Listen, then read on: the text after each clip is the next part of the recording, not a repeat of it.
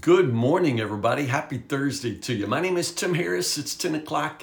It's time for 10 with Tim. I'm so excited we're starting something new today. It's going to be short, won't take us long, but we're starting the book of Jonah today. We go verse by verse through the Word of God. We don't necessarily go straight through the Bible. We try to do some moving around, mostly to keep us interested and to keep the reading alive for us. But I want to pick up Jonah because we just finished 1st and 2nd Kings, and Jonah got a shout out in there. Jonah gets mentioned right there in 2nd Kings. I can't remember the passage there. Do you guys remember 2nd Kings? Was it chapter 14? Right about chapter 14.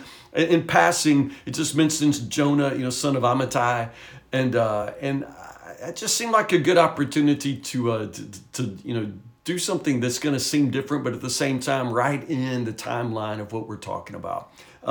If you're just looking to plug Jonah into where he belongs, he follows in the prophetic tradition. He follows after Elijah and Elisha. So it's Elijah, Elisha, Jonah.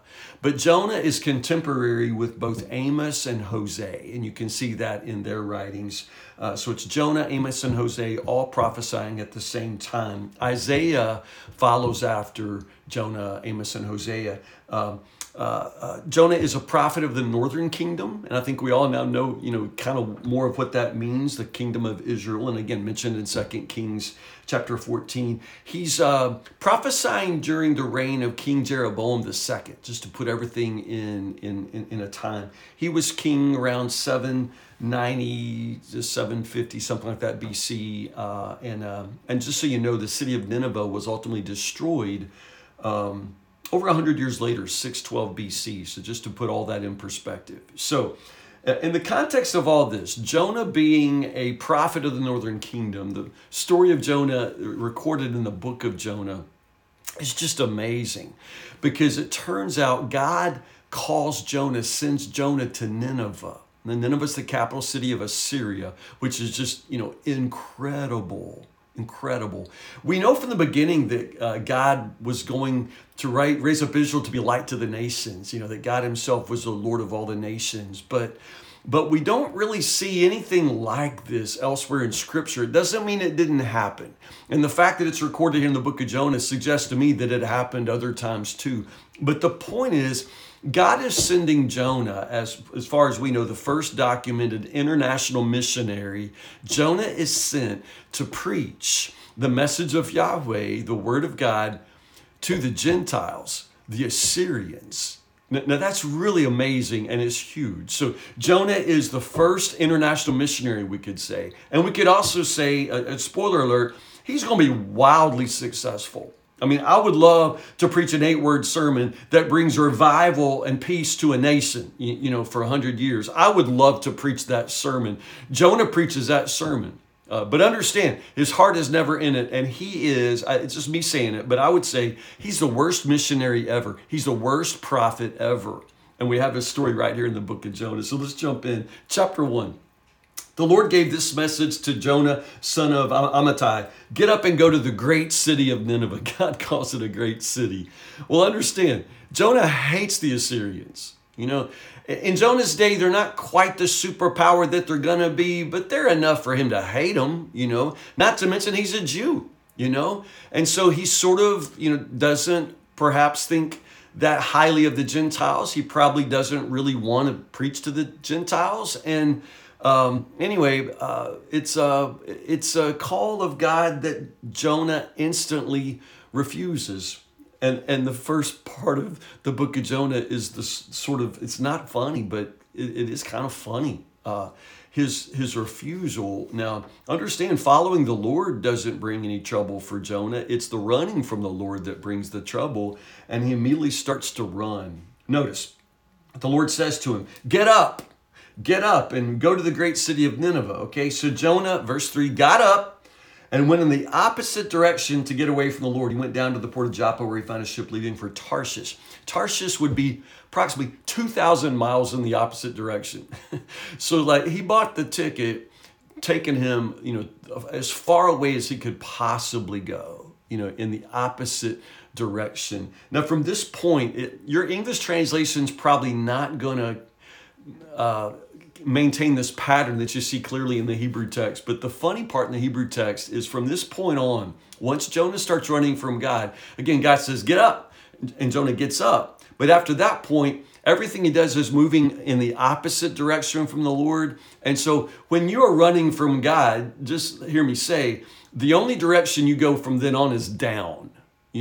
So Jonah's life begins this downward spiral, and it's very plain in the Hebrew text, if not a little bit comical, because at this point he goes down to the port of Joppa, where he bought a ticket. He got on board the ship. He went down into the belly of the ship, right? I mean, like every single time the dude moves, he goes down. He was sound asleep down in the hold. So the captain of the boat went down after him. Like every directional word pertaining to Jonah after this is down, So they throw him overboard. He goes down into the sea. I mean, it's just down, down, down, down. His life is in this downward spiral.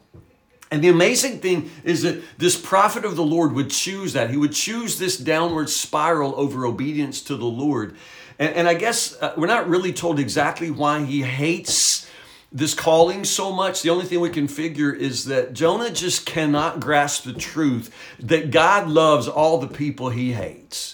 Jonah doesn't care for the Assyrians, doesn't care about the city in Nineveh. As it turns out, it doesn't seem like Jonah cares about anybody. He's this prophet of the Lord. When he's talking to the sailors, he says, I worship the Lord God. Do you though? Do you though? You don't care anything about God. You don't care anything about God's word, and you don't care anything about people, And yet he says, I'm a Hebrew. I worship the Lord, the God of heaven who made the sea and the land. Yeah, do you though? Because I'm thinking you don't, Funny. Even the person running from God tells himself, I worship the Lord. Yeah, I don't think you do. I don't think you do.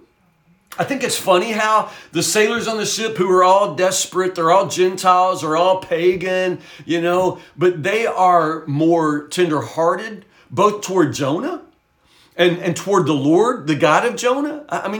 It's like, man, these guys would be your missionaries. These are good guys. In every way, they show themselves just better-hearted, more righteous from a human perspective than Jonah himself. He's supposed to be the prophet of God, He doesn't care, he doesn't give a lick about anybody's life but his own. And at this point, he doesn't care about his own life either. So this awful storm comes down, the scripture says, comes down upon him, man. The crew starts throwing over everything they can throw overboard, just trying to lighten the ship, trying to stay alive. And so then finally they cast lots to find out who it is that made the gods so angry, right? And the lots fall upon Jonah. And so they demand, who are you? What is your line of work? I love that. What is your line of work? Notice that that's not even part of what he puts in. It's like, I guess he's supposed to be some kind of prophet / missionary, but, let's don't bring that up. He kind of retired, took an early retirement plan from that. What is your line of work? I love that. Jonah doesn't really answer that. I'm a Hebrew. I worship the Lord God. Whew, throw me into the sea, guys. Just throw me, just kill me. This is a man who would rather die than do the will of the Lord. And it's easy for us to judge because we're sitting home this morning on Facebook at 10 o'clock in the morning or wherever you are, whenever you are. But understand, most all of us at least say that we'd like to know the will of God, that we at least say that we want to do the will of God. But I'm telling you, then we play this game where we say, but I just don't know what God wants me to do. God doesn't speak to me. He doesn't tell me what he wants me to do. But I promise you, I promise you, you may not have this awareness of this giant calling of God on your life as some sort of, vocation. But I promise you, you know enough about what God wants you to do today. You know enough about what God wants you to do right now that you can either choose to obey or you can choose to run. And you're making that choice. You're either moving toward God and moving in obedience, or you are moving away from him. And believe it or not, you are in some sort of downward spiritual spiral. That's just how it works. God blesses obedience. He cannot bless your disobedience. And so Jonah would just rather die. He's just throw me in, throw me overboard. And again, what's more, the guys, they just row harder. They don't want to even do that. Again, they care more about people than Jonah cares about people, which is just, striking. And so finally they pray to Jonah's God and say, oh God, spare us this. We don't really want to do this. Don't let us die for this man's sin, and then don't hold us accountable for his death when we throw him overboard. And ultimately, that's what they do. They pitch him overboard. The storm stops at once, and immediately they're awestruck at the Lord's great power. They offer a sacrifice and vow to serve him. This is what I mean. Jonah's like the most successful missionary ever, and he's also the worst because like he just, the whole boatload of, sailors just got saved. And Jonah, he's like the worst preacher ever. All he said was, I worship the Lord, the God of heaven and earth, the God of the sea. And then he goes overboard, the sea stops, and then they all get saved. And, Jonah, meanwhile, sinks down. He's still going down. Now he's about as down as you could go. He goes down into the bottom of the sea where a great fish has been appointed to swallow him. Notice this, because this is the kind of language you find in the book of Jonah. God appointed. It's like everything in all creation is more obedient than Jonah. God calls this great fish to, eat this kind of sour tasting prophet.